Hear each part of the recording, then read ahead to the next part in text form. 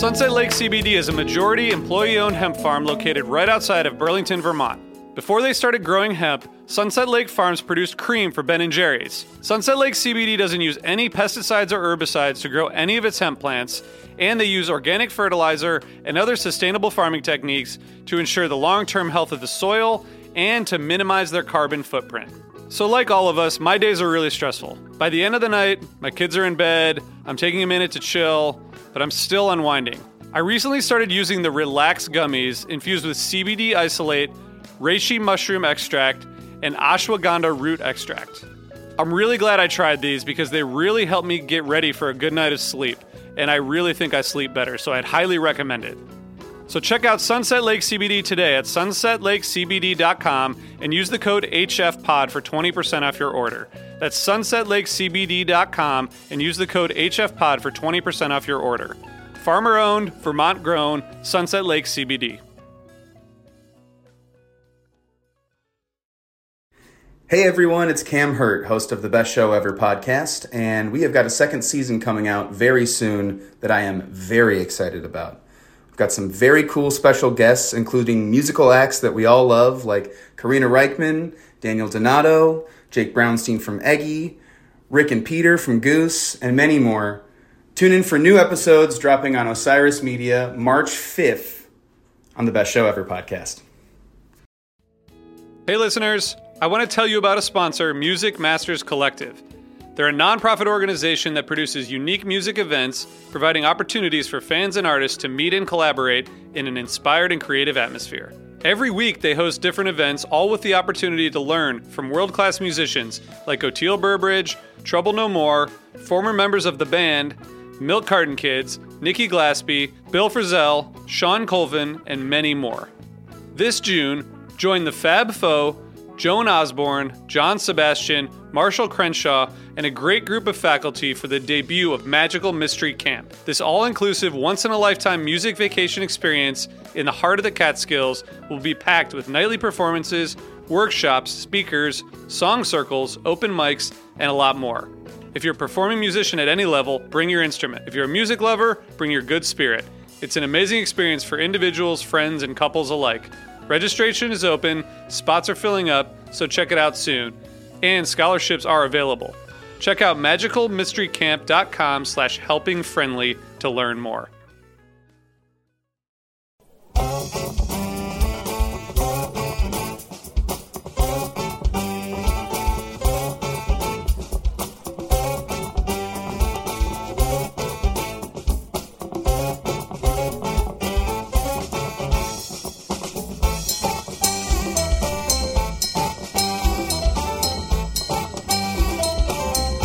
Hey everybody, this is the Helping Friendly podcast. This is RJ. I'm here with Jonathan and Matt. Hey guys. Howdy. It's episode 126. We're back. We're barely back from MSG. Barely back. It's 2018. Everything's gonna be different this year. And man, I don't even know where to start, but I will start by saying that I had a blast at MSG. I think I speak for Matt by saying that he had a blast at MSG. I think Jonathan had not a blast. What? No, I had a blast.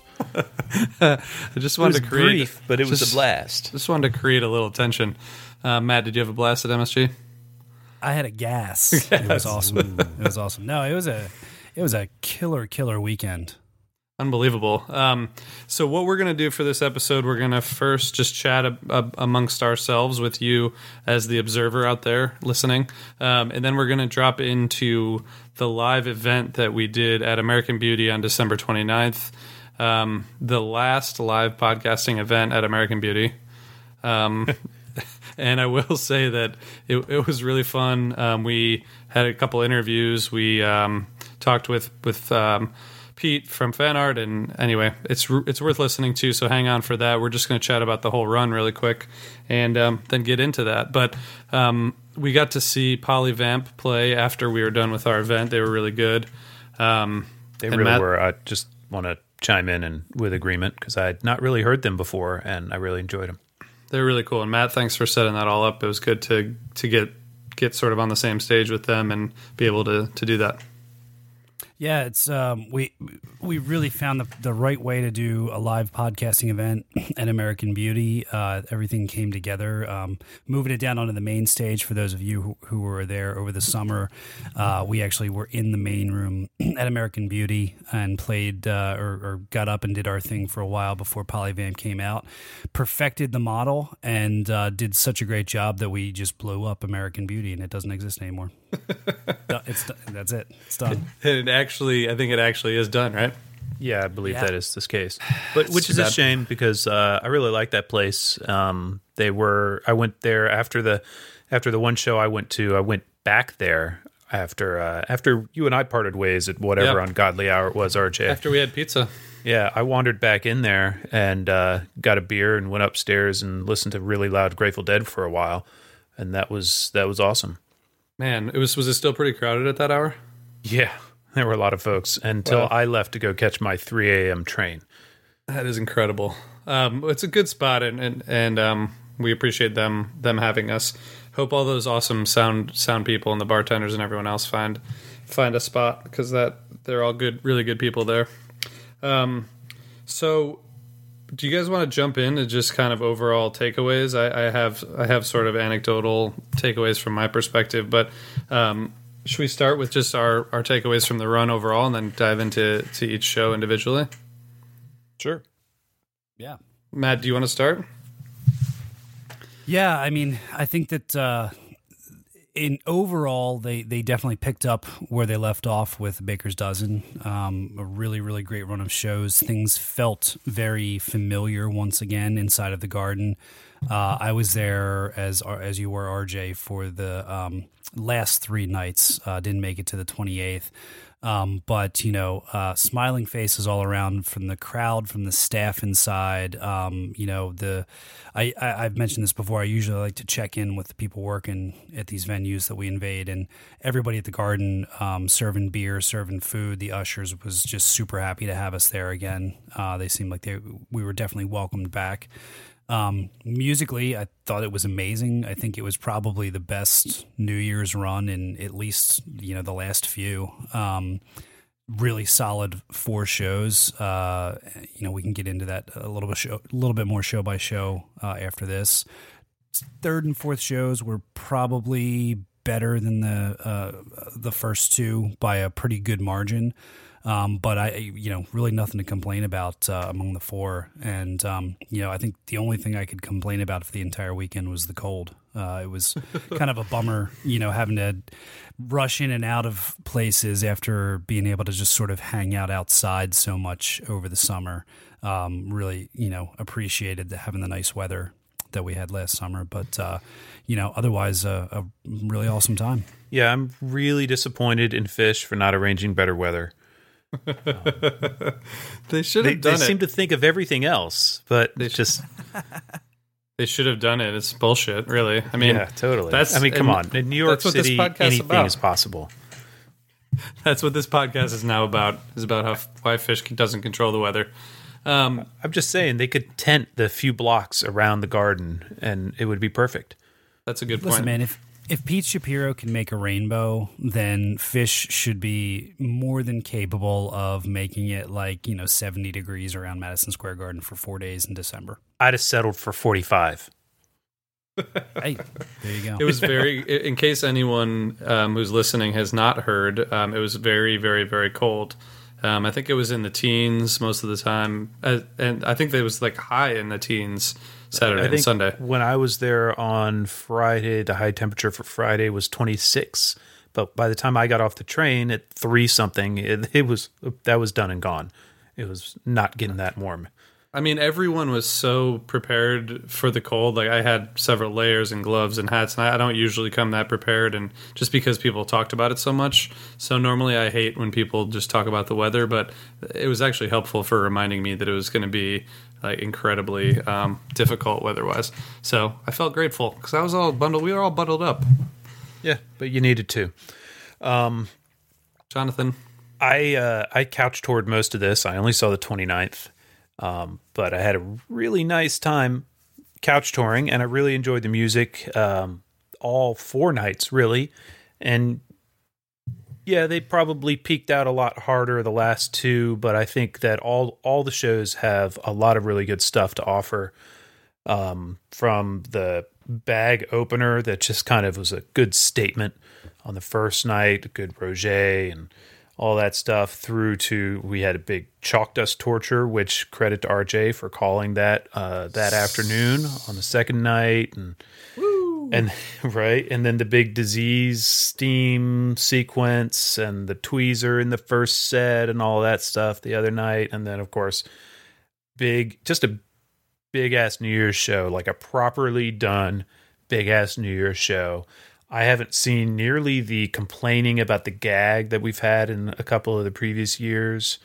Not that I really care if people complain. It doesn't really bother me because I enjoyed what they did. I wasn't there, but I enjoyed watching it.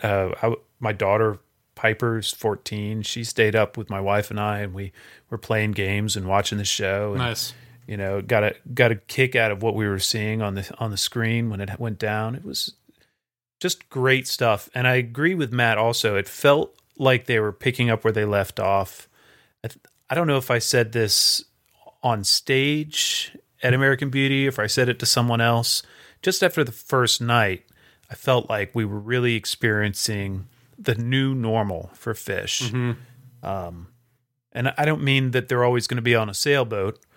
I just mean that Phish is they're going to come out charging. You know, first set jams are a thing. The first set songs, second set songs is bullshit, and it doesn't matter anymore. They're going to do what they do. Now, there's always potential for a little fourth quarter nonsense or what have you, but even that usually pretty good. Yeah, I think so. Some of the people on the internets were saying that maybe the best holiday run overall since 2003, which I heard a few people say whose opinions I value. I think it's maybe the best holiday run since the 90s. I mean, there were like 2012 was good. There were some good shows in the 2012, 2013, but to get this level across 4 shows is, I think, pretty incredible. I mean, granted, I was there, so I'm biased. I saw one person suggest 98, like best since 98. I think that's kind of deliberately discounting 99 because it wasn't really a run. Yeah, because you can't. It's kind of a unique thing, and I don't know. Does it matter? What we have here are 4 great shows. It matters to some people, clearly. I'm just not really here to put anything in order other than chronological. I will say, I think one way that it matters is, I don't know about you guys, I usually try to chime out a lot of other people's opinions if I don't agree with them. But no, I mean... yeah, the hell with those. Let me put that a different way. I have an appreciation for what they have tended to do with things like the New Year's gag. In recent years. And I know that there's a lot of people that don't like the stuff that leans a little bit more towards the Broadway-ish theatrical kind of stuff. And that's fine. They can have those opinions and you don't have to love it. It is a bummer though, as opposed to a lot of other shows when it's like you go and you have a good time and somebody's like, yeah, I wasn't really feeling that one. When you really enjoy something and you come home and people spend the next 12 months basically acting like Phish did something horrible to them. Mm-hmm. And that was, like, once again, I mean, you didn't have to love the Petrogor thing last year. I thought it was really cool. I had a very big appreciation for it. I valued the third set where there was a lot of extra musicians because that's something that doesn't happen very often. And they've actually been vocal about saying we don't like having other musicians on stage with us these days. Yep. But it was cool then, I think, to have this year where there weren't really people saying like, oh, those wristbands were super cheesy or like the whole boat thing was stupid or anything like that. And in fact, quite the opposite. A lot of people that bitched about the song selection last year were praising the song selection in the third set this year. So I don't know if this was a direct reaction, by the band, if they got that feedback, but I will say from a fan perspective, it's very refreshing to not have to put up with that right now. I don't feel like they're I don't feel that it's likely that Phish is responding to that feedback. I don't think they care. I think that in their own bubble, because of course everybody's in a bubble, in their own bubble, they're probably mostly hearing the positive. But I would also say to the people who don't like things like the Petrichor or even what happened this past New Year's or some of the other years in recent time, since in 3.0, that they probably shouldn't go to New Year's shows, because that's what Phish wants to do with their New Year's shows. It's pretty clear. Yeah, I mean, pretty clear that's what's going to happen. Like, yeah, go to the other three. There's raging stuff without big theatrics at 3 out of those 4 shows. And if you can't hang with a little theatrics, I do think that it was a little toned down, and I agree with you, Matt. You know, it was a little more focus on the band performing. There was stuff going on, but it wasn't as quite as choreographed, or maybe it was pretty choreographed, but it didn't affect the way the band performed so much. No. As I mean, some it of the also other stuff. it was the least effort that they personally probably had to put into any. I mean, New Year's Eve gag probably in like 10 years. I mean, it's not like the boat thing was easy to pull off, but it wasn't in terms of scope and ambition. They weren't constructing it. All they had to do was play Soul Planet and vamp on a 4-chord song, which is cool. I'm not mad at them. I don't need Trey to like clock 40 hours, designing a fucking New Year's Eve gag. Oh no, I'm good with it. Yeah, I'm good with it. I just anecdotally, I was thinking about this last night. I had such a good time, and this is the first show since Magna Ball where I didn't travel to shows with at least one of my children, and that really affected my experience. So like I was able to completely enjoy the shows. I had no expectations whatsoever going in, which is hard to check, as we all know. For some reason, I just wasn't worried about what songs they play, because I just felt lucky to like be able to go to the shows. So I feel like for me personally, the lack of expectations and the level at which they played like intersected perfectly, along with being able to actually sleep after the shows.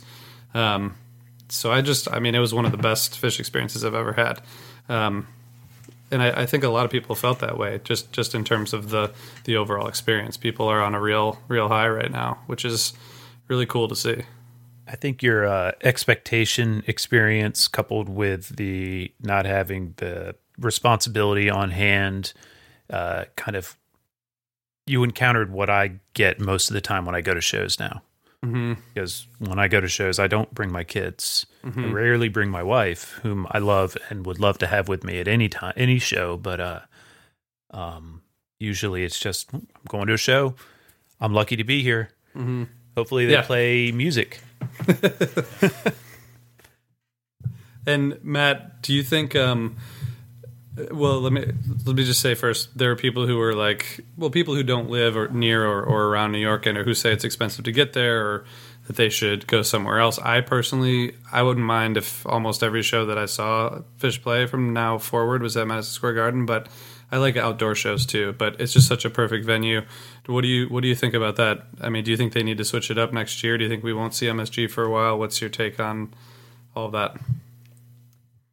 Yeah, I also love seeing them at the Garden. I could see them there pretty much an unlimited number of times, or really anywhere in New York. I had a fantastic time at Randall's Island. I thought that was really great. And I think if something else opened up, like let's say they could play in Central Park or something like that, that would be awesome. I'm very fortunate because I have a place to stay. Usually in Manhattan when we go there.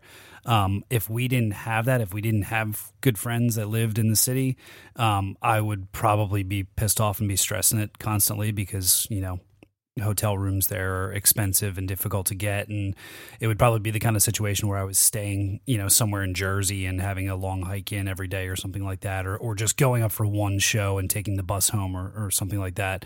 So I get it. I would like to see things get changed up a little bit in general. Like, I'm really looking forward next year to having maybe some shows at Merriweather, maybe some shows at a festival site, getting some outdoor stuff, traveling around different places, because I love the travel aspect of it too. Yeah. I like getting to some different places.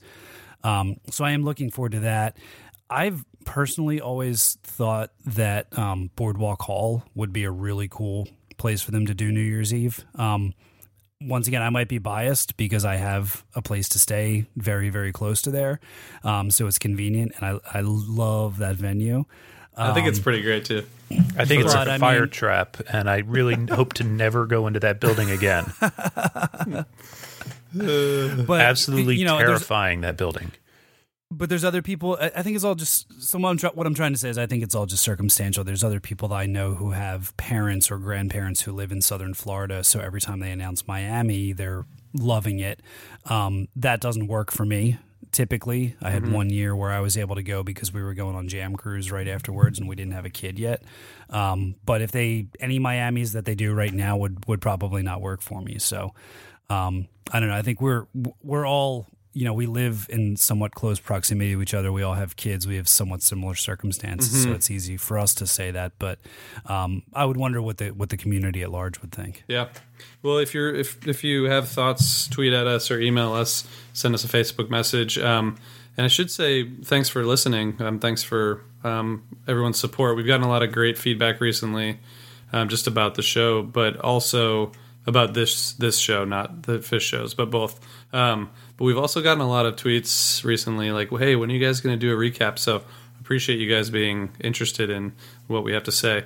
I guess for the 28th, so to dive into the shows, we sort of go into detail on that, Matt, at American Beauty, which we'll dive into after that. So maybe we should just jump to the 29th. Sure. Does that make sense? That's fair. Yep. I was looking at Fishnet. This is so crazy to me because Phish fans are funny, but there's already 500 and some 500 ratings for 1229, and it's rated as a 3.76 average out of 5, 380 ratings, which I just think is very low, but maybe that's just because I'm biased because I was there. I thought it was a really solid show start to finish, but Matt, start with you because I think Jonathan and I are somewhat similar in our perspectives, but what was your take on the 29th? Yeah, it was solid. It was definitely, I would label it as a good Phish show. I think probably really just the chalk dust torture was the exceptional part of the show that really made it, anything stand out.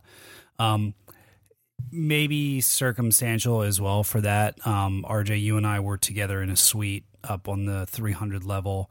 Little bit difficult to see the whole night, but tons and tons of dancing space.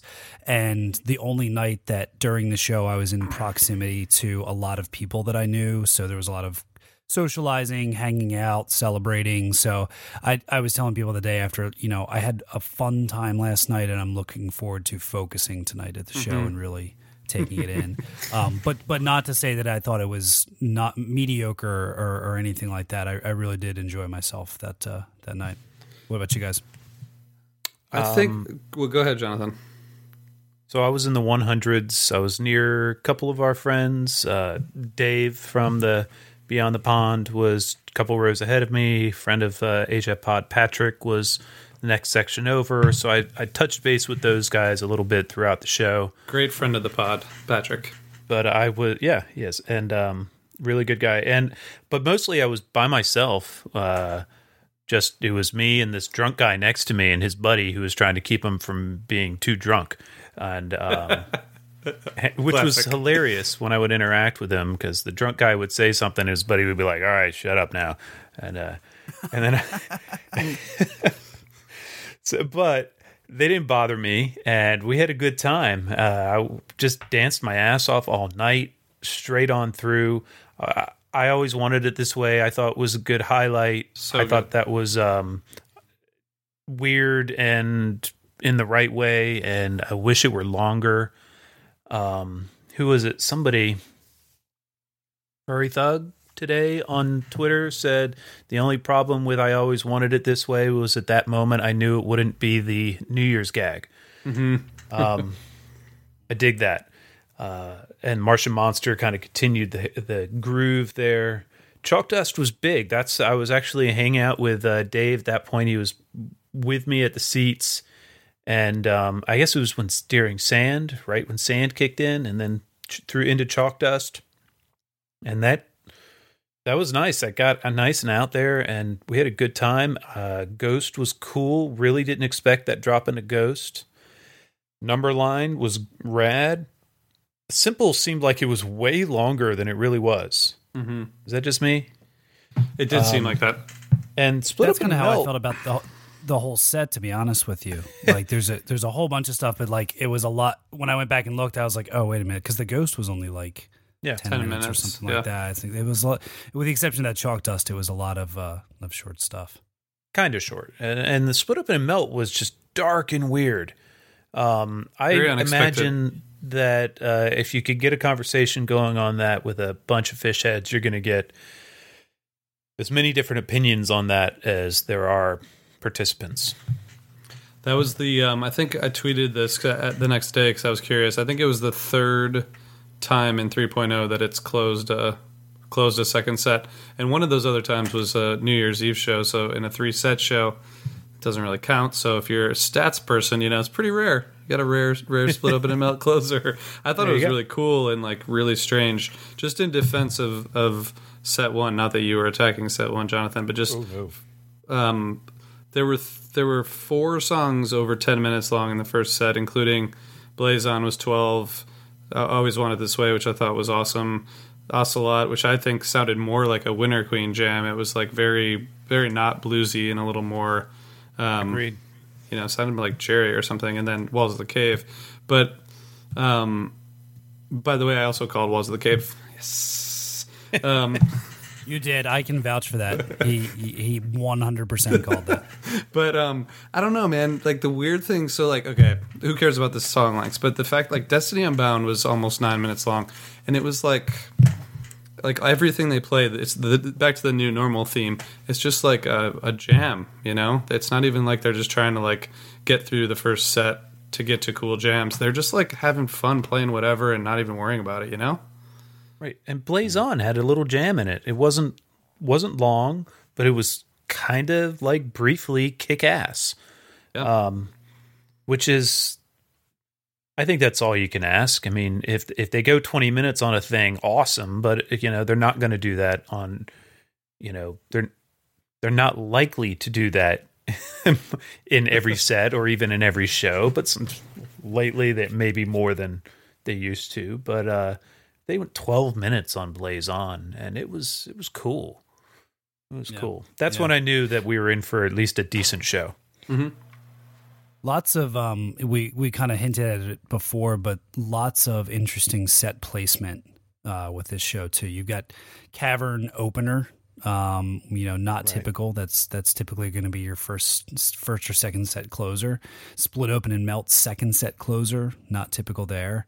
What else we have in here? I guess Blaze On that early in the show to stretch it out and stuff like that. I always wanted it this way. Typically feels like a second set jam. And they kind of kept that going through the next couple of nights. And I thought particularly on New Year's, there was some really cool placement of stuff in the first set.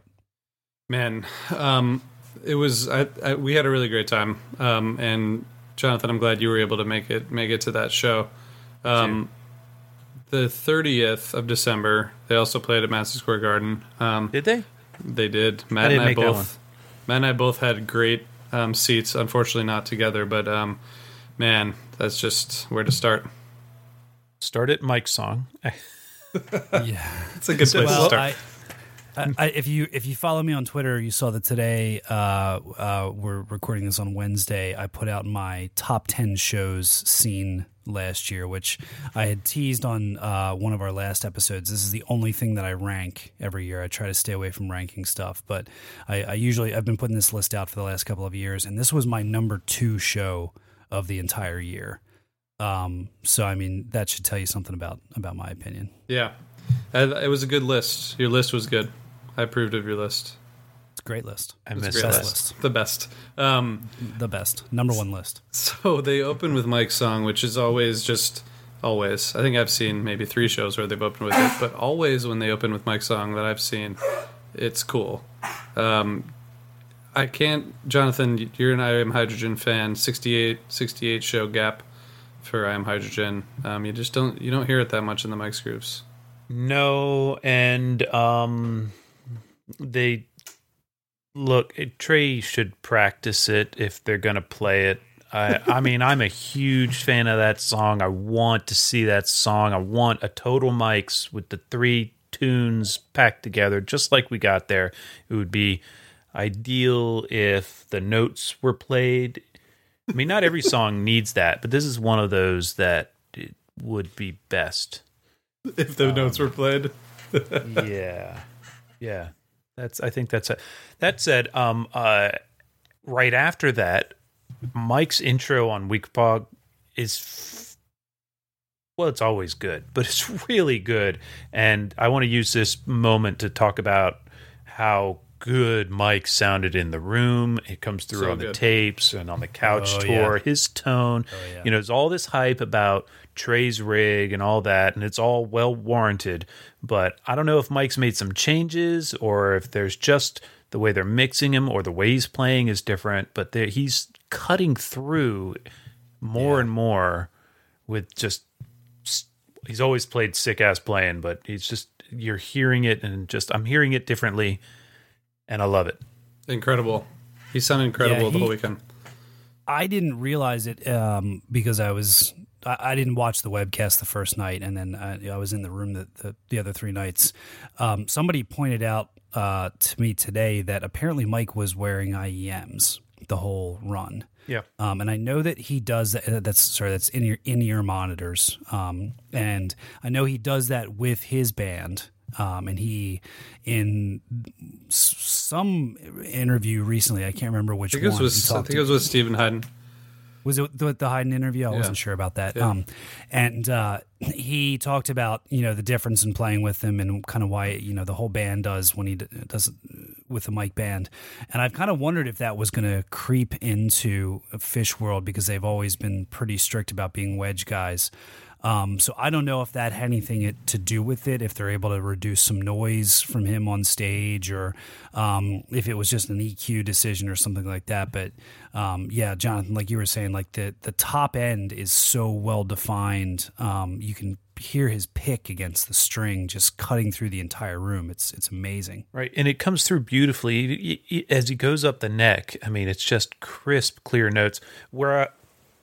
Jumping back to the 29th, because where I was in 102 is straight back and looking right at Mike. And I swear that is exact proper distance for the standing bass waves from his onstage rig, because they were just ripping through us in the back of the room there in the most exquisite way.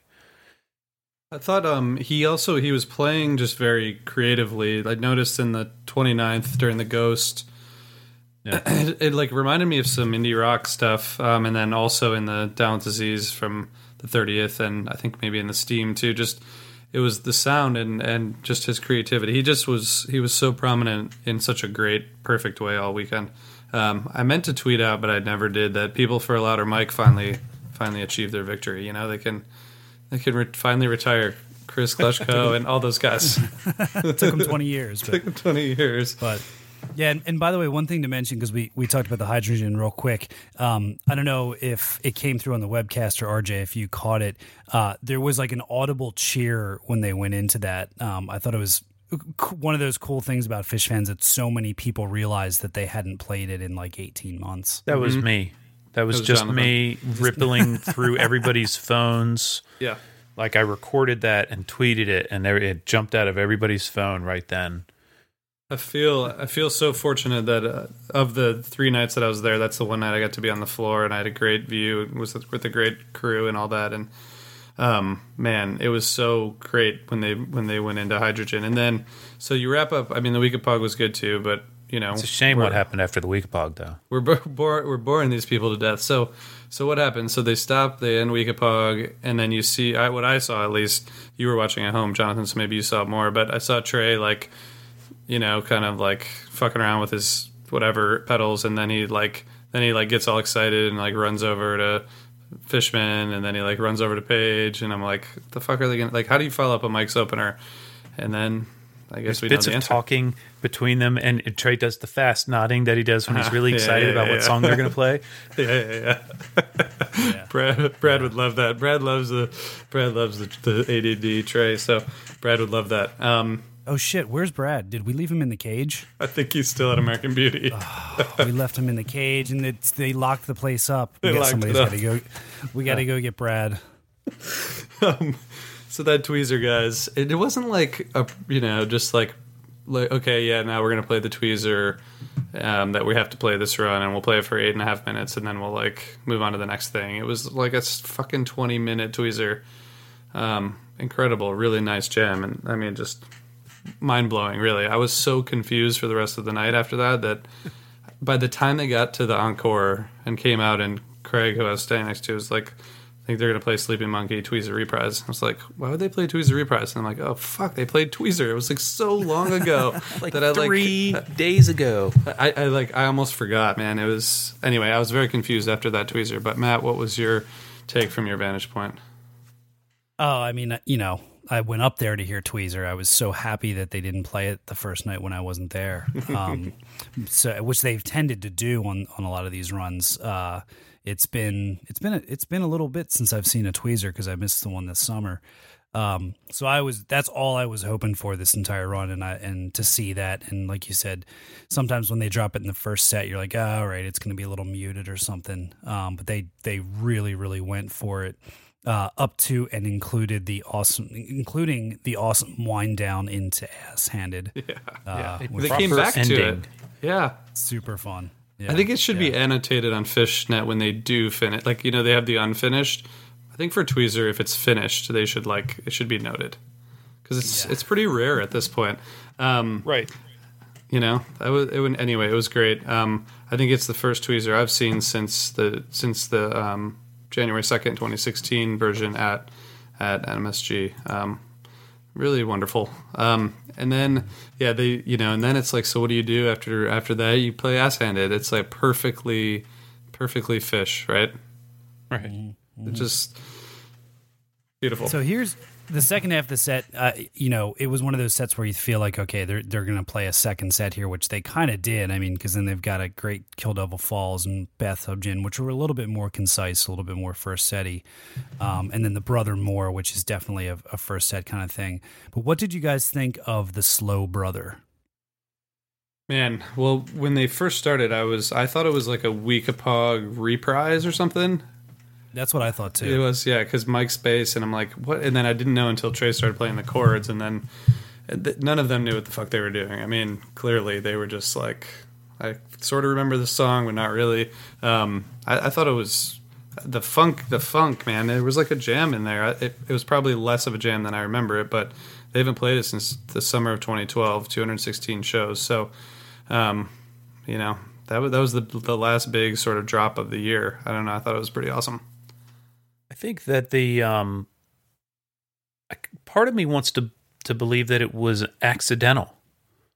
I'm not 100% convinced that they were like, okay, let's play Brother, and they didn't mean to play Slow Brother. They were just like, let's play Brother, and that's kind of how it happened. But it was either that or stop and say, no, wait a second, it's a lot faster than that, guys. And they didn't do that. They just went with it, and it was cool. So I don't know if it's deliberate or not, but I don't necessarily need to see it this way every time they play it either, but it was cool. Mm-hmm. They played it in a way that was definitely fun to listen to. Yeah. I thought Mike made the most of it because he kind of altered his bass line. So it was a little bit different because that might have sounded plodding and tedious if he was just slapping those octaves like he usually does. But it came off like a really cool kind of funk groove that, if they weren't singing, you almost couldn't tell what they were playing. And I liked it. I was surprised afterwards to hear that people were kind of like, had hurt feelings that they didn't play it fast or something, but I thought it was cool. That is just completely absurd. Just take it like a slow llama. Just take some fucking fish, bros. So the more closer, I mean, to me, that I'm a sappy motherfucker, but I love that song. I thought it was like the perfect end to a completely perfect first set. Couldn't have done it better, in my opinion. And then, of course, they played Down with Disease in set 2 because they always do when I'm there. But this time was okay. It worked out okay. Worked out all right, Cool. In the end. What do you think, Matt? Strong result. Strong result. Yeah. The jam in there is just like the rest of them. Awesome. The steam was not what I was expecting, but usually isn't. I mean, whatever they play is not usually what I'm expecting. Right at the end of the steam, Craig, who I was with, said like before he went into light, and he was kind of like, again, one thing we haven't talked about is just like the dicking around on the guitar, as you'll hear Matt say about the 28th, but like he, there's all these effects, and it got sort of spacey in a lot of places there, and Craig was like, this is a huge decision what they play right here, because you could have seen after that steam them playing a couple ballads, or and then ending or Makasupa, or like you just don't know where they're going to go, but then light, I think that was the right choice. I felt like on the sofa, I felt like I could kind of see light coming before it did. Mm-hmm. But I don't really know how long that really was. Like, it could have just been right as Craig's saying it to you. I could have been going, I think maybe he's going to a light. Maybe I don't remember exactly how that went down. But I kind of felt like, maybe, and then there it was. Yeah. So. It was a good choice. Matt, what do you think? Yeah, no, it was good. That I love that entire sequence, the Disease, steam, light, and the steam, like we were talking about with some of the songs the night before, just drawn out. I think it's about 15 minutes, right? It's really wild. took its time. They took a lot of space between verses, a lot of space at the end, and then it went into that light, which was the only reason I think it was a great song choice. It was a little disappointing because they didn't take it that far. If they push it a little bit further, then maybe you eliminate the farmhouse, and that becomes a 4-song second set. Yeah. But you'd already had a 28-minute Disease, and that farmhouse. Yeah. Oh, absolutely. It was kind of cool too. Trey actually committing to the No Woman No Cry in there, and yeah. Then they played cool. Antelope after it, so they did. I can tell you that this is the first show that I can remember ever where I didn't leave my seat to go to the bathroom when any music was playing throughout the entire show. I went once at set break and once at the end, and that is really rare for me because I was just like, I just couldn't leave because like you didn't know what was going to happen. I couldn't leave. There were no ballads. I mean, Farmhouse technically, but then it was toward the end. It's like, what's going to happen next? You couldn't leave. No. Yeah. Yep. Same. So then they did, played an awesome Antelope that I really enjoyed, and then Sleepy Monkey Tweezer reprise, greatest 3 minutes in rock and roll. Who cares? Moving on. Wait, I care. No, I'm kidding. We can move on. It was so cool though. Just the night. It was a perfect show for me. And then New Year's Eve. This was my first New Year's Eve show. It was really fun. Noob. Start to finish. I mean, the first set opening up with Carini, a pretty decent Carini for an opener. Susie, my friend, and then like a Fluffhead mid first set. It's again like these song choices that are just monumental in terms of like the direction of the set, right? Agreed. I am going to be the guy who points out that they didn't exactly nail the Fluffhead. Please. But it was cool that they played it, and also they followed it with Reba, which does not happen. Like that's not a thing that's happened until. Mm-hmm. So when you say they didn't nail the Fluffhead, expand on that a little bit. I'm saying that there were notes that were not played correctly or in the right place or at all. I mean, there is a strictly there's big chunks of that are pretty strictly composed, and a guitar player did not hit all of his notes. Take it for what you will. It didn't affect my enjoyment of the evening. So, but you're talking about during the composed part. Yeah, of course. Okay, which is fair enough because he played the wrong notes in the jams, man. He should have rid the peak, the arrival, was way more subdued than it usually is. He didn't come out. He played the first notes of it much differently than he usually does, and it gave it kind of a mellow vibe.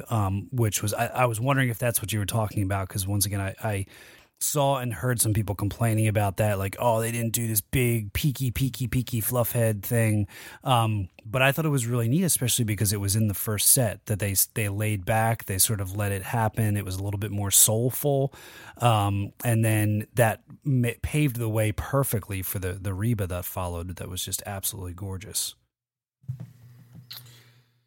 I can't believe they played the Reba like right then. I was, again, after Fluffhead, it was like I thought maybe it was just going to be a slow song, some kind of breather, whatever, and they didn't. They went for it, and it was a beautiful Reba. I thought it just killed me. The Poor Heart, perfectly executed. Drop into Poor Heart by Trey, as always. Sure. Into 46 Days, and Amaze, and the Character Zero, all like solid. That was probably like that was a solid, but chunk. But then they took a break, and then set 2. I was not psyched about the Possum opener. I just don't like Possum. It's just like, I don't know how it doesn't necessarily make you a bad that person, RJ, but it does go on the con side of the list. Matt, were you psyched about that opener? I have nothing against Possum. I'm not asking you to be psyched about it, but it's cool. Possum. I know I'm in the minority, but I like it. I don't know. I think it's always a fun show, and or a fun song, and it's got a nice, cool little peak built into it, and as a starter for this set, Possum, Fuego, Jabu, Golgi, What's the UCM? I'll take the Possum. That's perfectly fine. Yeah, that's fair.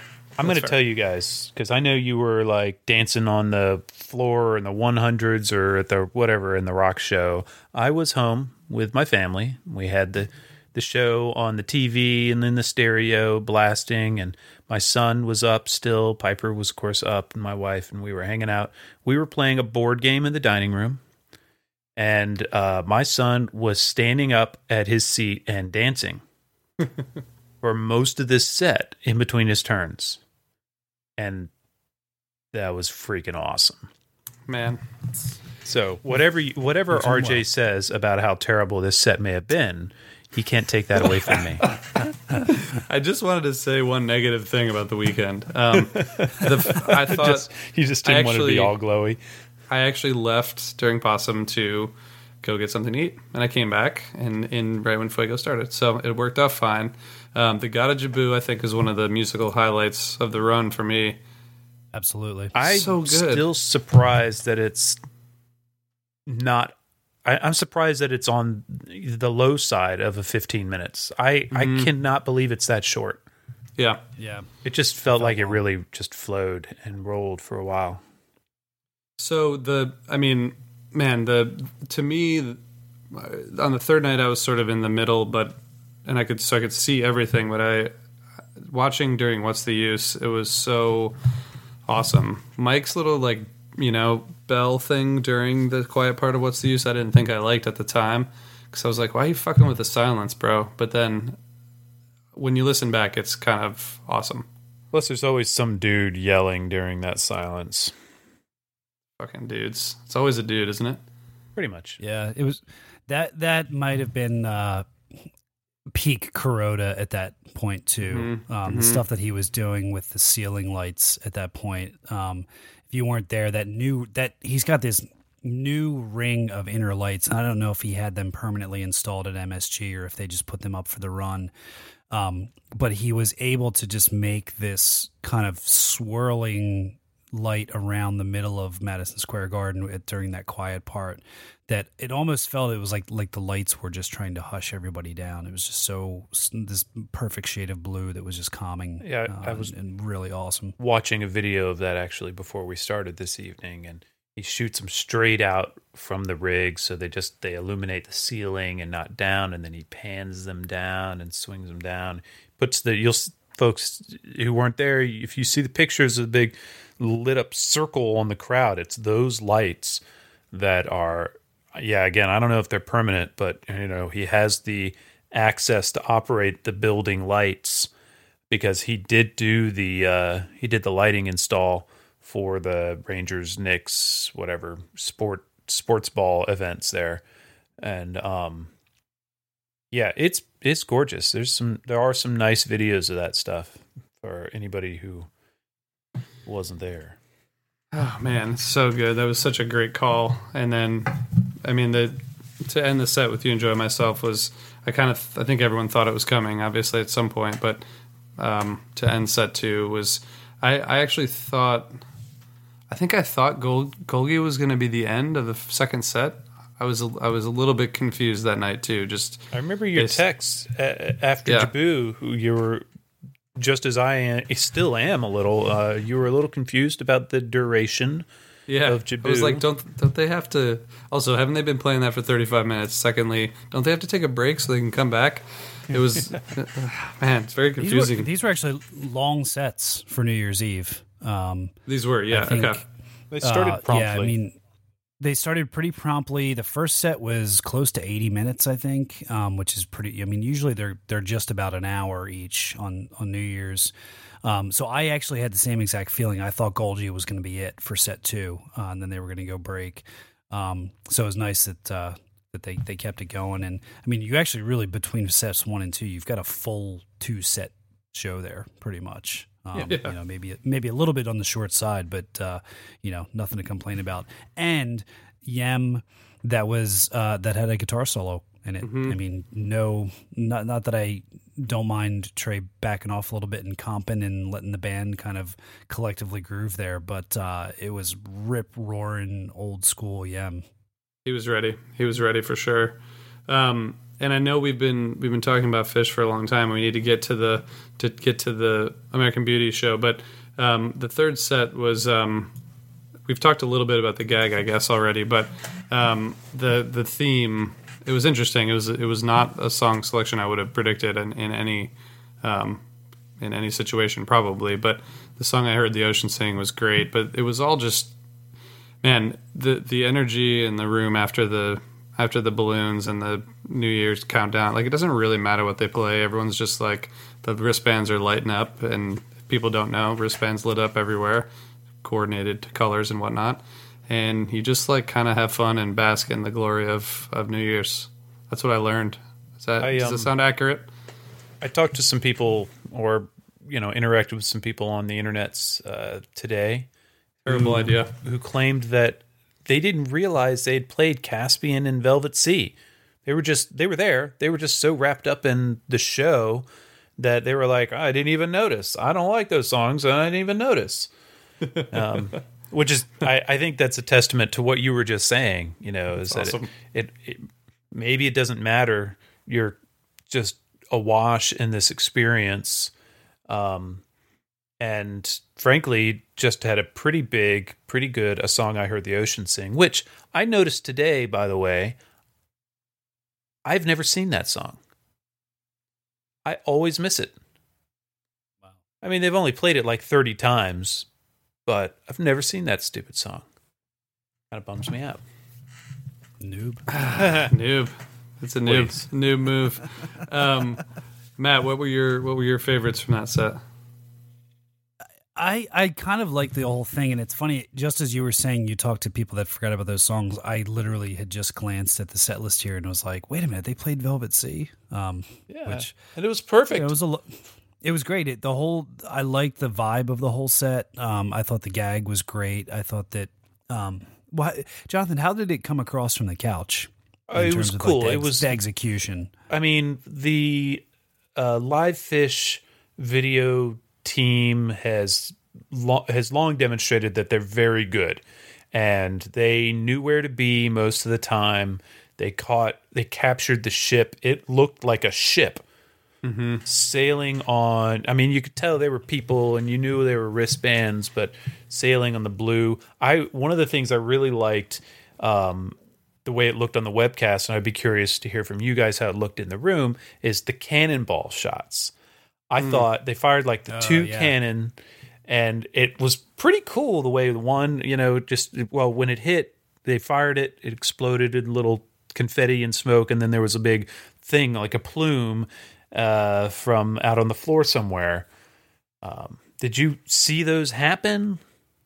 Yeah, the first one that blew up was right in front of us. We were just a couple rows off the floor in 119, cool. And it was. I didn't even notice it the entire show. There was this huge black box sitting there, and they fired the cannon. It was the same thing because I thought the disco ball cannonball that they had was so cool looking, and they fired it, and I was like, oh, that was kind of enough just to see that. And then like a couple seconds later, we're dancing, and just right in front of us there was this huge explosion of confetti. So it looked awesome. So I was actually wondering about that as well, because it really did look like an ocean inside with the ship, and then like if this cannon just hit the water right in front of us. So it was very, very well executed. I thought that Tate and David Gallo and all those guys did an awesome job with it.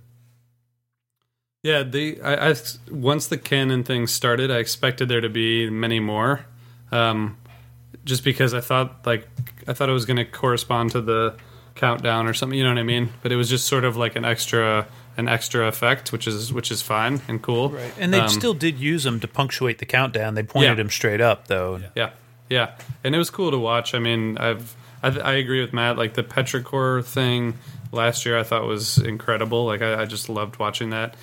This was just like, there were fewer people involved and fewer theatrics and all that, but it was still like really cool to watch those guys who I kept worrying that one of them was going to fall, obviously, because that's what happens.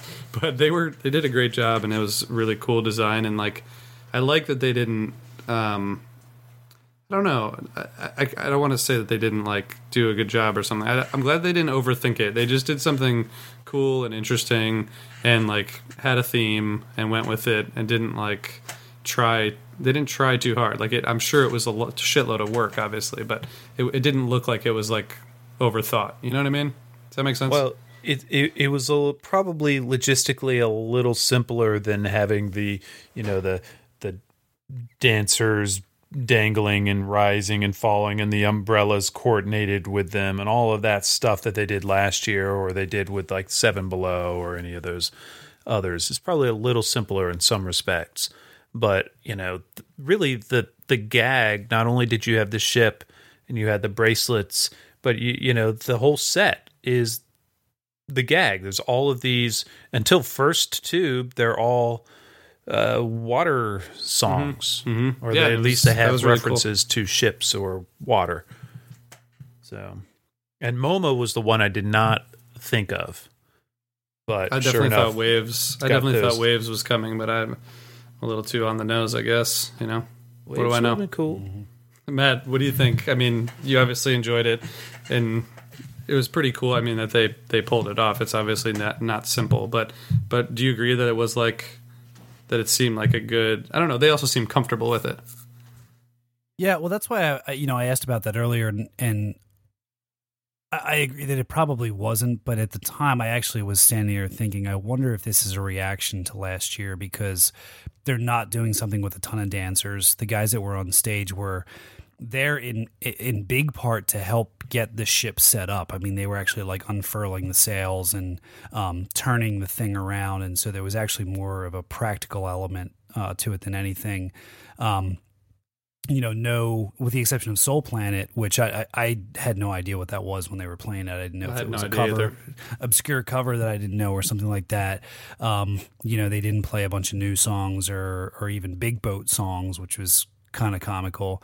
And I also remembered hearing last year around New Year's, I feel like the number one rumor last year for New Year's was that the New Year's gag was going to be that they were going to play on a big boat.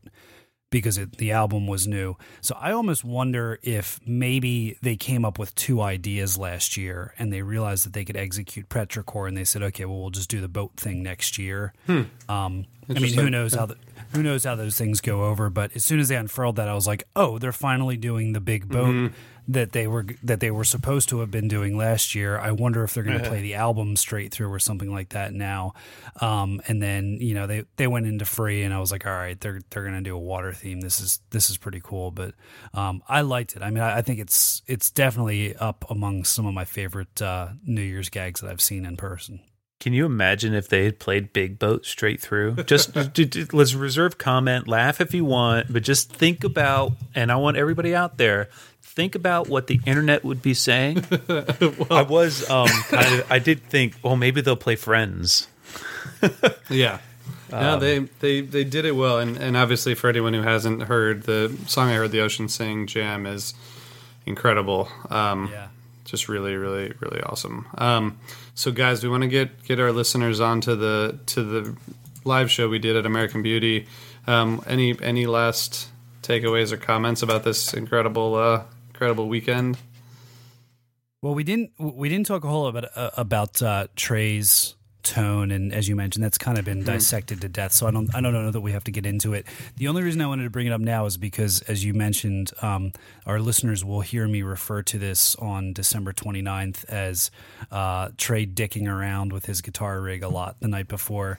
I want to issue a statement saying that while I still agree that was the case for the first night and a little bit for the second night, by the 30th and the 31st, I thought that he was a little bit more focused, and some of the novelty had worn off on some of the delays and stuff like that. I think he was still figuring some stuff out, and we will hear some further tone shaping work and stuff like that. But really, really good, and it sounds fantastic, especially in the room. I mean, his guitar is cutting through in a way that I haven't really heard it before, because his classic sound is so kind of squished down and like a laser beam. But I'll tell you, if you were at the Vegas shows last year when they did Ziggy, and you liked Trey's tone then, which I really, really did, he was using Marshall amps for that run.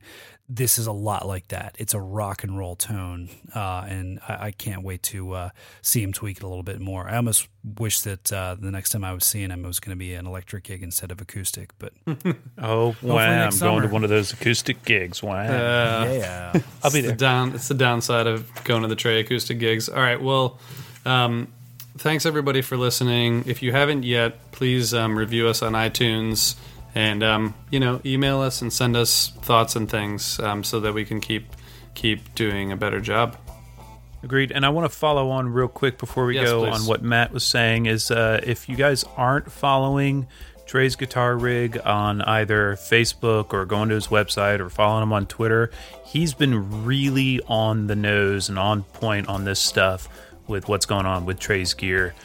Really fascinating, and it definitely keep up with what he's doing. And if you didn't listen to the episode that he did with us, you can go back and find that, but most of that information is out of date.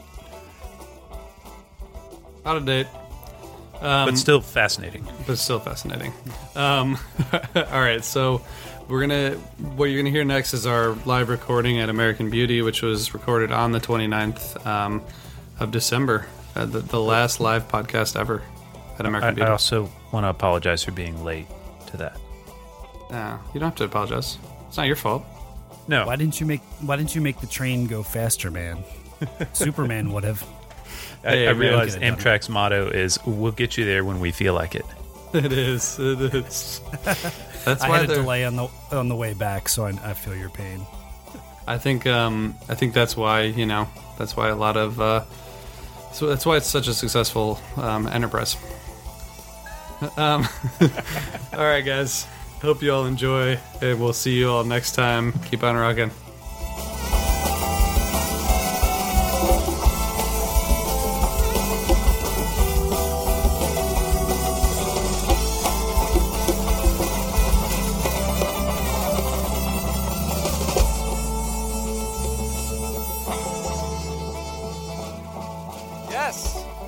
everybody. I like the enthusiasm for podcasts right there in the room. Thank you, Kate. We love it. Thank you, Kate. Kate was on our podcast for a quick hit after her first show in 2016? 15? 16. There's a light in my eye, so I can't see any of you anymore, but I know a lot of you, and thank you all for coming. This is HF Pod Live, and you all are wonderful guests. You're a part of it. You're part of it. You're in it. You can't escape. This is Matt. Hi, I'm Matt. I'm RJ. He's RJ. We do the Helping Friendly podcast. It's amazing to think about that we've been doing this podcast for going on 5 years, and many of the people in this room have been instrumental in helping it grow and flourish, and they're the Vickners. Speaking of which, You guys can ride the rail if you want. Space up here up front. So we're going to do a few things. We're going to talk with Pete from Fan Art about what he's up to here. We're going to do some other things, and we're going to have a good conversation. We want people's opinions. We're going to ask people to help us talk about 2017 and some other stuff. And if people don't like your opinions, you have to spend 5 minutes in the cage. dun, dun, dun. So just be careful about your fish opinions.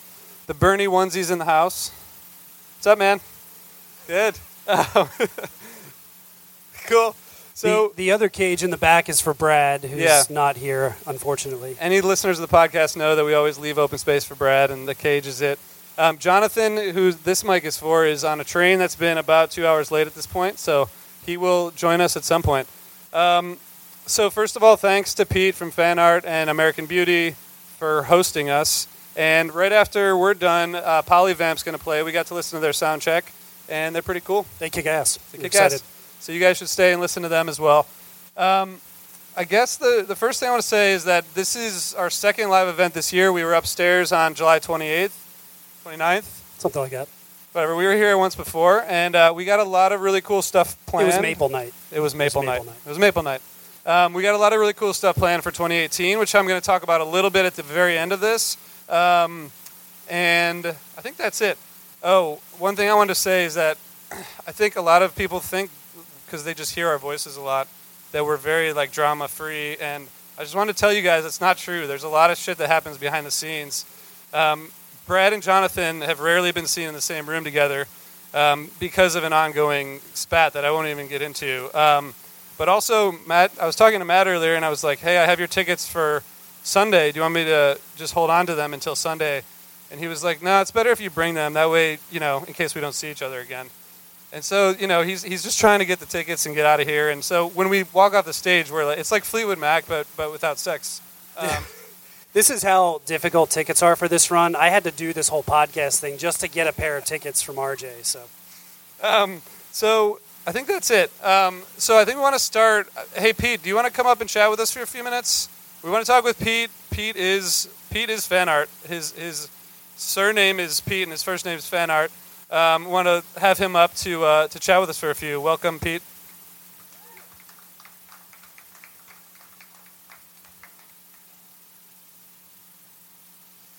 Hey, Pete.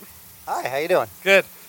So, Pete, for those people here who don't know you, which I don't think there are very many, but give us a little bit of an intro, just why you started Fan Art, where it started, and then we can kind of come back to where we are today. Well, it started after Coventry when I wanted to find a way to kind of keep the parts that I felt that I really liked, which was the art, and I barely had scratched the surface. And over the years of the breakup, it became, and this is before Facebook, trying to compile all the art and find out what was out there while it was still available. And getting 1,600 pieces of art before Facebook together was a feat. And then slowly there started being art shows in 2000. There were some in 2003 and 2009, and slowly I started working at them and doing PR. And then eventually there was a void, and it was like, somebody needs to run these shows. We need a show in Atlantic City for Halloween 2013. It's like, I don't know how to do this, guys. I can just send out press releases. So we started talking about it, like, here's what we need to do, and we pieced it together. And the first show was a huge success, and we all broke even. It was great, and the artists made money, and I was happy. So looked into it again and kind of spitballed. And when Relics came calling for Brooklyn Bowl in Vegas in 2014, that was where I was like, oh, okay, well, we can really do this. So what was it like before, like in the 2003, 2004 years? I mean, it was, you just walk around the lots and there were people who had their stuff, but it was individual people just sort of selling stuff, but there were probably more informal networks and stuff like that? A little more informal. This is, when cell phones, when you had flip cell phones, so communicating is not as simple as it is now. You set up and you just know who you're vending with and know where to go. And just, it would be very spotty. So there wasn't any, there was core teams of people who vended to live on tour, to do this, which is where this all originated from, rather than I can make this my living now selling things online through my store and Etsy and everything. So it grew out of that, but there were fishposters.com started having small art shows. So there was one on January 3rd, 2003, and that had AJ Mastay was there, and Tripp and Isadora and Kerrigan, and that was the first show I ever saw, and I was blown away. Then I went to Miami later that year, and they had another one. I went to that and cleaned out. I was thrilled that this community existed and got more into it, and then Fish breaks up, and it's like, well, what can we do now? As soon as they came back, we were ready, and there was 40, 30 artists ready to do this. That's awesome. I know in post Coventry, we often talk about Coventry in very sad way. Everyone was very sad after, but it's cool that you kind of took it in a positive direction and tried to keep it going, keep the community going in your own way. How has it evolved? What's been like the most interesting thing in the past year or two as you've been growing? People will buy anything with donuts on it. You'd think it's overdone, and then somebody makes, a onesie or a bar stool or another T-shirt or earrings, rings, jewelry, bathing suits, underwear. It's not going to stop, and I think part of the joke that Baker's does, and that's missed, is that they're kind of mocking the fact that we're doing so much with these donuts. So they'll just do a whole run of shows with all these donuts, and it's cool that it's our symbol and it's our inside joke. And you can, I have a Fishman scarf. I wear it to the mall, and I'll get like a nod from somebody, and I don't even need to know who they are. It's just like, all right, cool. Yeah. And I dig that. But the donuts is great. But a lot of people are starting to become far more creative, and fish artists, whether they're just starting out or seasoned veterans, know not to use the logo or the likenesses or the band members' names. And if you can avoid that, you have this realm of creativity that you can just go nuts on. There's plenty to do without using a variation of the Fish logo, or Trey's face or the word fish. Like you can. They give us a lot of leeway, and we're very fortunate in that regard. And all the creativity is seen from that by all these shows and everything you see online, and that's pumped out every year. Speaking of which, I know there was some news about a trademark that they were trying to do around the donut and stuff like that. I mean, what's the relationship between the band organization and the fan art scene these days? How would you characterize that? Well, I wouldn't say there's any like official relationship with it. I think there's more of a mutual understanding of how, fans are going to continue to crank out art, and if there's nothing infringing upon it, and you can go upstairs and see a whole bunch of non-infringing things that just has dates and beautiful artwork on it, and that totally is that's totally kosher. And I think it's a great understanding between the band and the fans. They know that we're not going to sit here and try and start selling Fish logo T-shirts, because why ruin a good thing? But having, when we saw the donuts kind of going up as a possible trademark thing, a lot of people wondered what was up with that. And I think it was more of like a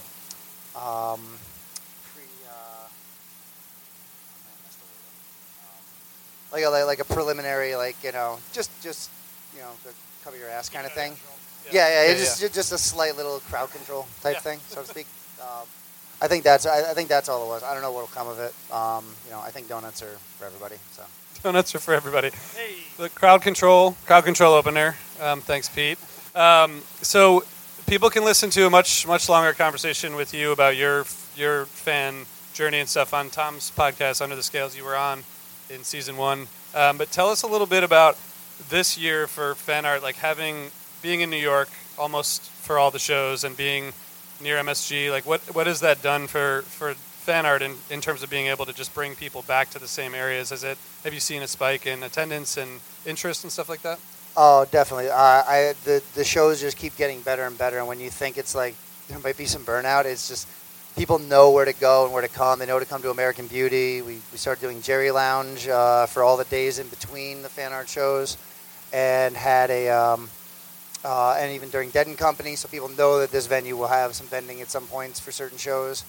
And then you have just general shows over at Hotel Penn, and people just the regularity is a main thing where they know what to expect and know to come there. So like I can continue to promote them as I have since day one, and just keep stepping it up and bringing more things to attract fans. But if we're having 2,000 to 3,000 people come into these shows at Hotel Penn, there's a lot of vendors that are going to benefit from that, and there's ways that we can now support Mockingbird Foundation on top of whatever they're selling to support Mockingbird. People can win donut stools. We're going to have a drive for gloves and warm threads for the homeless that we're going to be collecting tomorrow because it's so damn cold out. Yeah. We can give a little bit back, and Cash or Trade and Groove Safe. And everything. It really just brings everybody together and kind of shows the way the community functions best together when we're all working together as a team. And then within an hour of the doors closing, we're over at MSG right across the street dancing to the same music. So it's kind of beautiful to be working, as crazy as this sounds. It's beautiful to work from 9 a.m. to 7 p.m. for me tomorrow, and then run across the street at 7:30 and go dance to Fish for 4 hours. Yeah. So, awesome. Yeah, I love it. So 2018 is probably a little bit up in the air for you or for all of us because we don't know where we're going to see Fish. But what do you hope happens with fan art over the next year or two? I mean, do you have plans? Do you want to just keep it going and expand it? Like, what are your aspirations? I constantly want to keep working with bands. We've done a couple of Twiddle fan art shows, done some Dead stuff, and I love continuing to work in that regard. And I like keeping it nice and open so that we can continue to continue to grow and keep getting the word out there and keep promoting the artists, which is the whole basis of fan art, is to promote who the artists are and get them a fan base and connect them. Like you can after the podcast and while you're listening to Polyvent, you can go upstairs and meet the artists, which really puts a face to the name. So it's not just some entity who's creating art. These people have lives, and their art is their life and their income, and you can support them and go dance to Fish with them. We're all in this together, and it's amazing the community that comes together to support them in various ways, and I just want to continue to see that grow. That would be the best thing. Awesome, cool.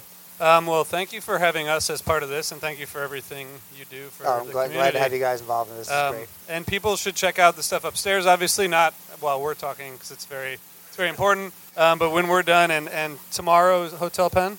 Yeah, tomorrow Hotel Penn, 12 to 6,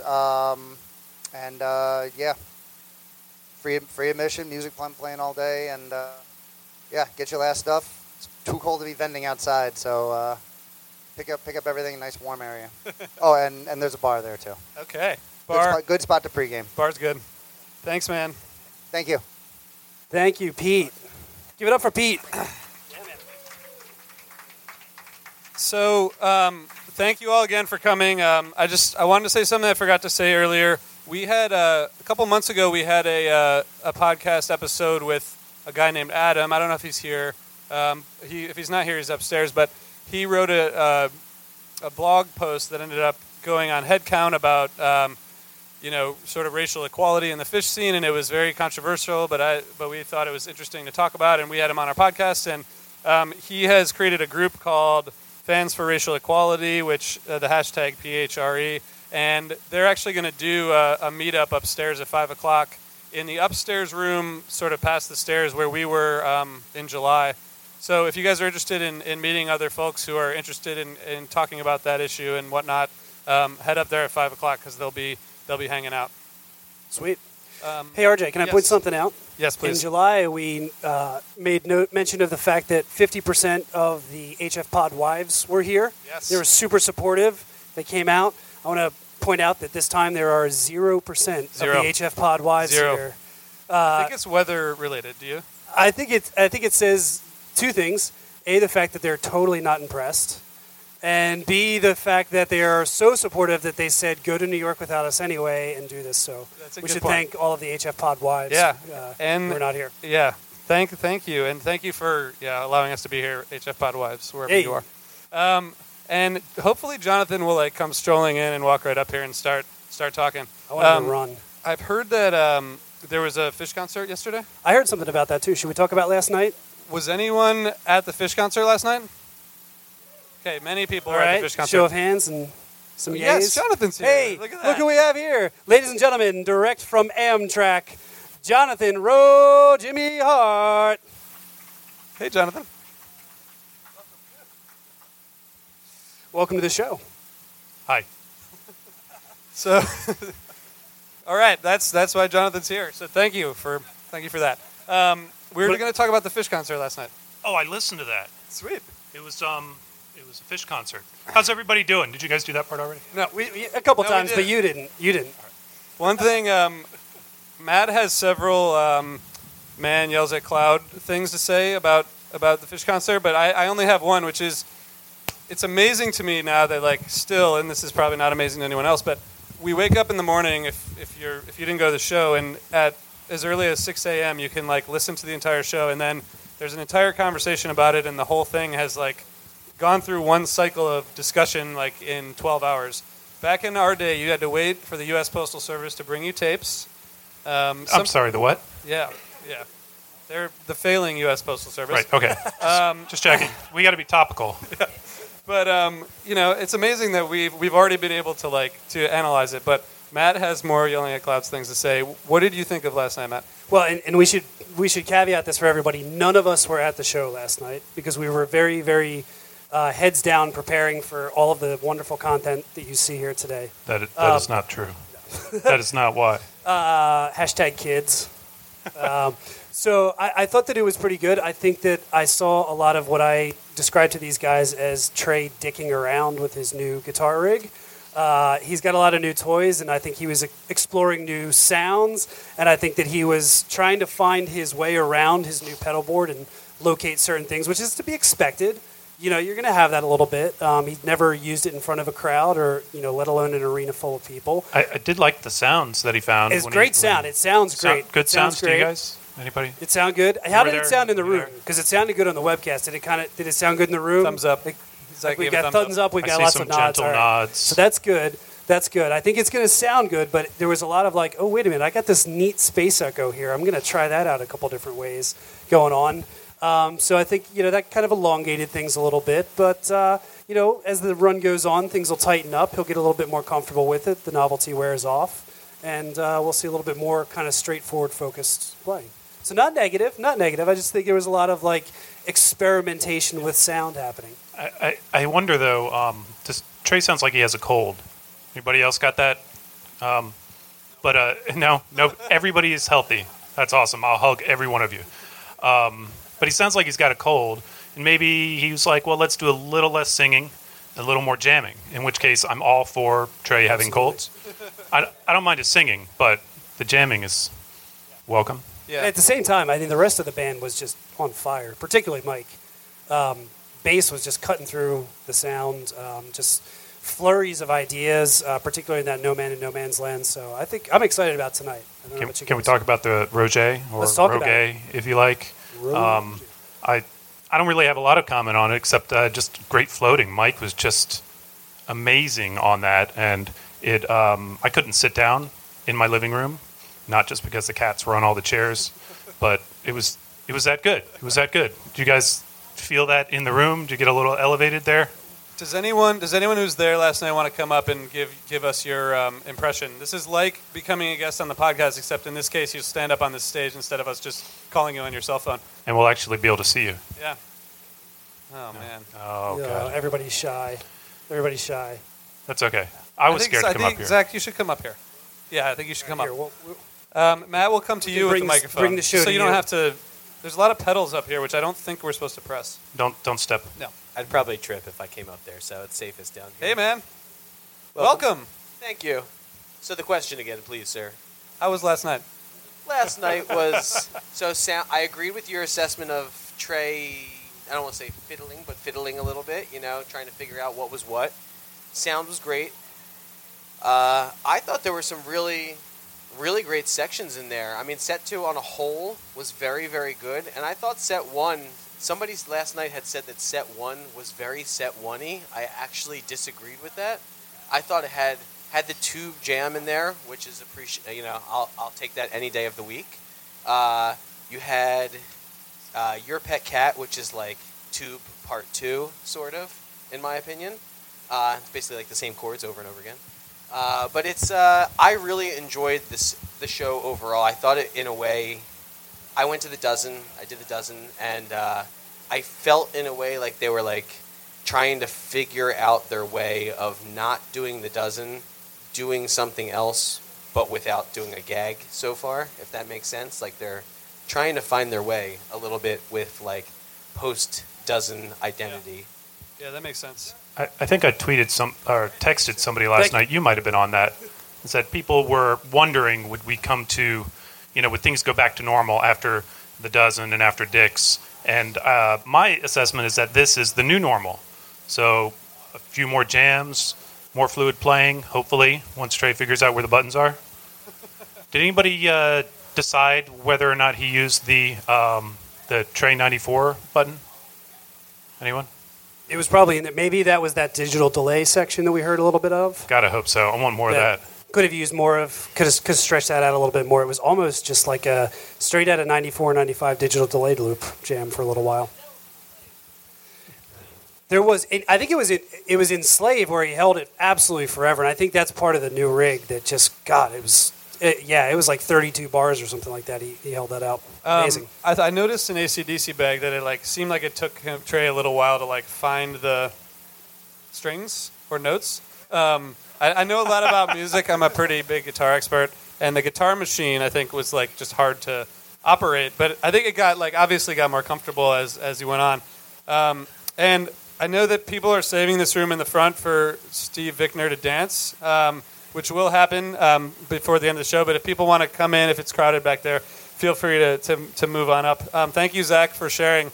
Yeah. And welcome. Okay. Cool. Yeah. So we're gonna talk for about 10 more minutes, and then Polyvamp's gonna come on and melt your faces. First, we want to talk a little bit about 2017, the year. Absolutely. This year? This is the one. How about a little bit of cross pollination here? I think we should do that. Can we bring up a special guest from? Yes. How many here listen to the Beyond the Pond podcast? Anybody listen to Beyond the Pond? All of you should be. Yeah, we should hear lots of cheering. So if you listen to that, our esteemed colleague David Goldstein. We're going to bring David up to talk a little bit about 2017, the year in review. Come on up, David. Yeah, give it up for David. I would also say you should tune in to Beyond the Pond because David's going to talk about Phish, but his level of musical knowledge is outrageous to me, and I think he's so strangely admirable because you know so much about music, and it freaks me out, but I love it. Well, I've tried not to freak you out. I think if you tune into Beyond the Pond, the idea is to educate and not so much freak out. But just briefly, my colleague in the podcast is Brian Brinkman, who could not be here today. I just got a text from him that he's in Ohio. He doesn't like Ohio, but whatever. I don't blame him. Yeah, not much doing in Ohio. He's on his way back to Maryland with his family. Poor RJ wants to defend Ohio, but we're not going to let him do it. Nope. So we're supposed to be talking about, 2017 in review? Yeah, so what do you think about 2017?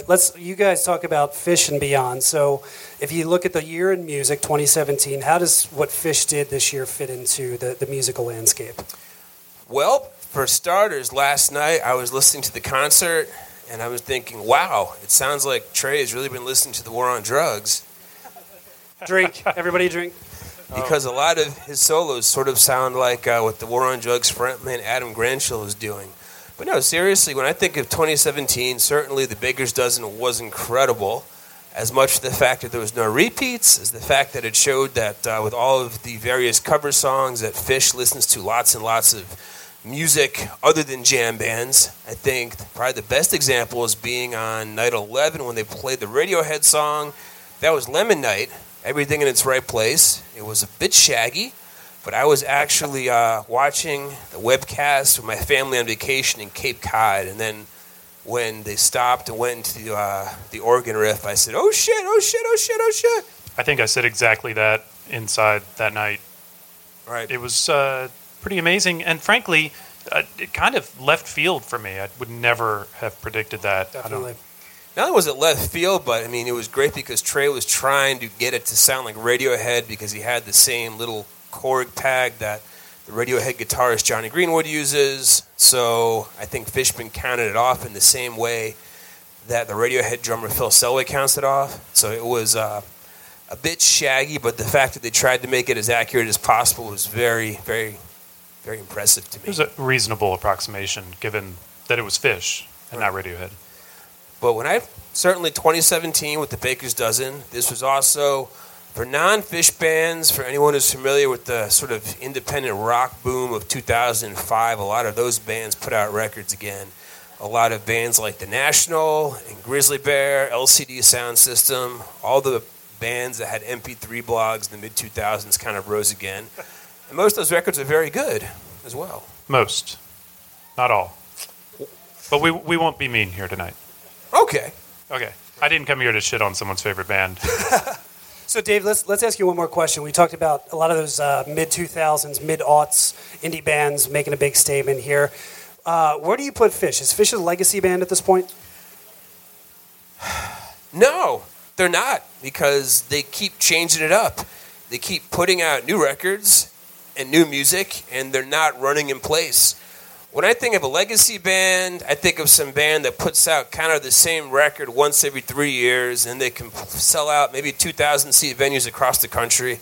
And in a sense, they've kind of won because they don't have to have a day job. They can support themselves, they can play these venues, they can put out records that their fan base enjoys.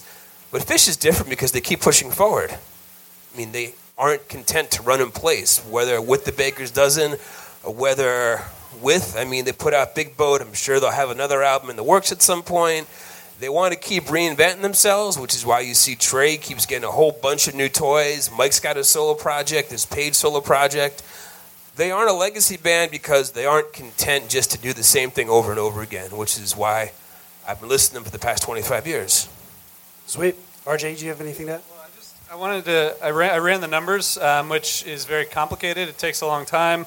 That involves going to phish.net and looking for 4 minutes. But so 28 shows after this runs over in only 6 venues, which is pretty rare, obviously, numbers-wise. But we got 10 Phish debuts, including End of Session, and most events aren't planned. But 8 other new songs that have never been played by Phish, and I just think that's to get that kind of new music from a band that's 34 years in and could easily just kind of rest on their laurels or on the material they already have, hundreds and hundreds of songs. It's just really impressive to think about that. Well, to say nothing to the fact that, those are the new songs that come out, but they're generating new material every night, right? I mean, let's look at like the Rolling Stones or somebody like that puts out an album every 7 or 8 years. That's the little chunk of new material that they come out and they use it as an excuse to tour behind. You've got Phish going out, essentially creating something new every single night, occasionally coming out with a new batch of songs to kind of propel that forward. So I think I agree with you. I thought you said in your text to me earlier today that you didn't want to come here and just fluff them all day long. Well, that's what you said. I did say Trey dicked around with his guitar a lot. So okay, that's true. We got both sides. I really want to ask, though, while we have David here and anybody out there has a response, is what cover from the Baker's Dozen will we see this weekend? If they have to bring one back. I would love to see them bring back Strawberry Letter 23. Agreed. Definitely. Anyone out there have a strong opinion? Agreed. There's a lot of agreement there. Yes. People are nodding for the podcast listeners. Yes. There we go. Yes, there we go. A little Boston Cream. That would be the other one I definitely want to hear. That was a hell of a lot of fun. All right. Thank you, David, for coming up. Everybody, once again, listen to Beyond the Pond. Which do you have another episode coming up soon? Yeah, I mean, I'm thinking the last episode we had was the holiday episode, which is still pretty recent.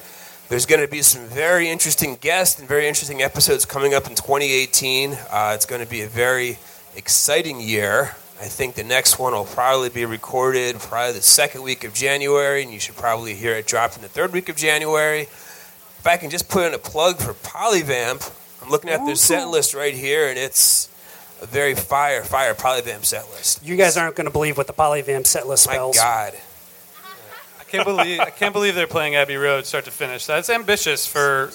It really is. Yes, I'd be at Abbey Road. Thanks, David. Thanks for coming Thanks, up. Dave. Thanks, David. So we're gonna wrap up in a sec. So Polyvamp can start. Just one more thing I wanted to mention. Many of you have seen, maybe a few of you have seen us. We've been. I've been tweeting pictures of me and Tom drinking beers. And that's partially because Tom and I. Hold on a second. That's Tom Marshall, lyricist for the band Fish. Don't name drop. Sorry, just be clear about it. Tommy G to me.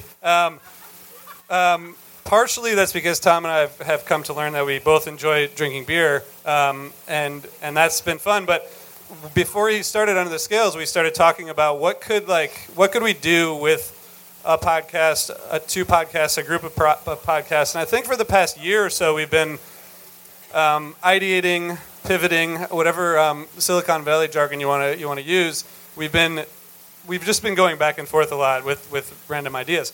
But we basically have an idea of something that we want to create, which we're going to launch early in 2018, which is going to be called Osiris. And it's a network of music podcasts. And we hope that we can provide a place for artists and music fans and like-minded people to kind of come together and access new music and new content. And when we launch in February, we'll have a really exciting partnership with a media company, which we'll talk about in January.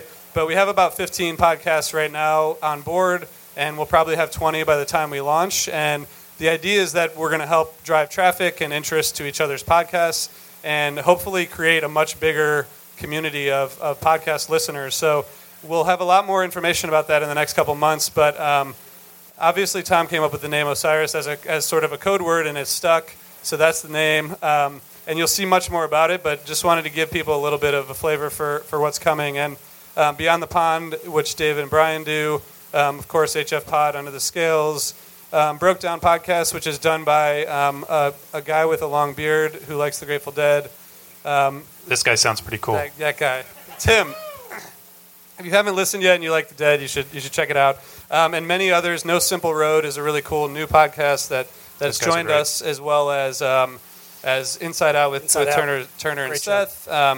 Lots of others. So if you do a podcast that we don't know about yet, please come up to me and tell us about it. If you have an idea for a podcast that you've been kicking around, talk to us about that. And if you know friends who are doing music podcasts that you think we should know about, tell us about it. So that's pretty exciting to us, and we'll be launching that in the early part of 2018. And a new podcast that just launched yesterday or 2 days ago with only a teaser, so you have to wait to see what the full episode is like, is by The Vic. It's called Tweezer Tonight. Where's the Vic? Are you here? Shit.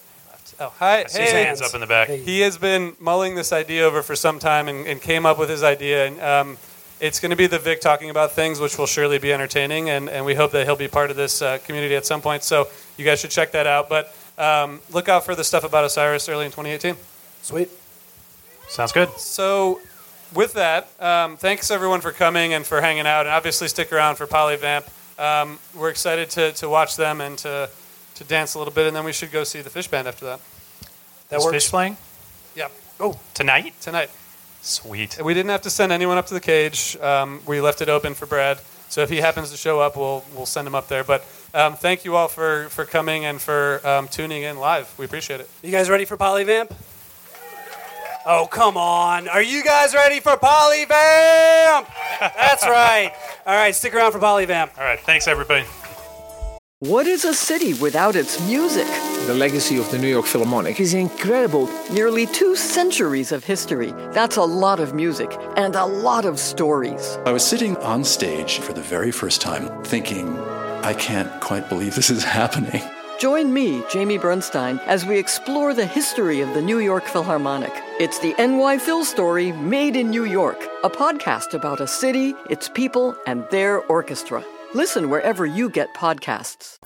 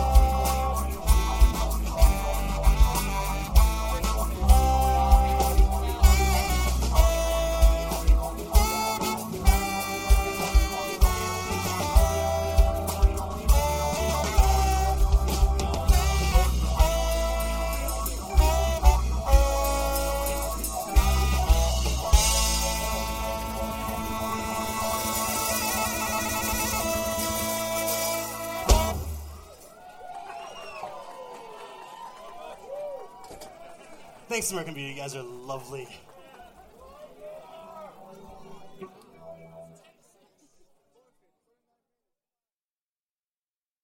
Hello, Tom May here, host of Future Friday. I've spent the last 15 years on the road with my band, The Menzingers, where I've met all kinds of wild and fascinating people. So I started a podcast. On Future Friday, I talk to fellow musicians about the moments that made them, their passions outside of music, and the curiosities that tie us all together. I've also talked to the likes of UFO researchers, magicians, soldiers, and documentary filmmakers, and I'm constantly searching for folks that can shape and change our view of the world. You can check out Future Friday wherever you like. Hello, everybody. I'm Bruce. And I'm Nolan, and this is the Corner of Gray Street podcast. As longtime Dave Matthews Band fans, we set out to create a podcast to dive deep into the past, present, and future of DMB. Not only do we recap and review shows within an ongoing tour, but we revisit past shows from throughout the band's history, conduct interviews with a wide variety of guests with ties to DMB, and create unique and exclusive content like our Concerts on the Corner series. Whether you're a fan of the band or just a fan of great music, we think you'll find something you'll enjoy. We can't wait to see you on The Corner of Gray Street.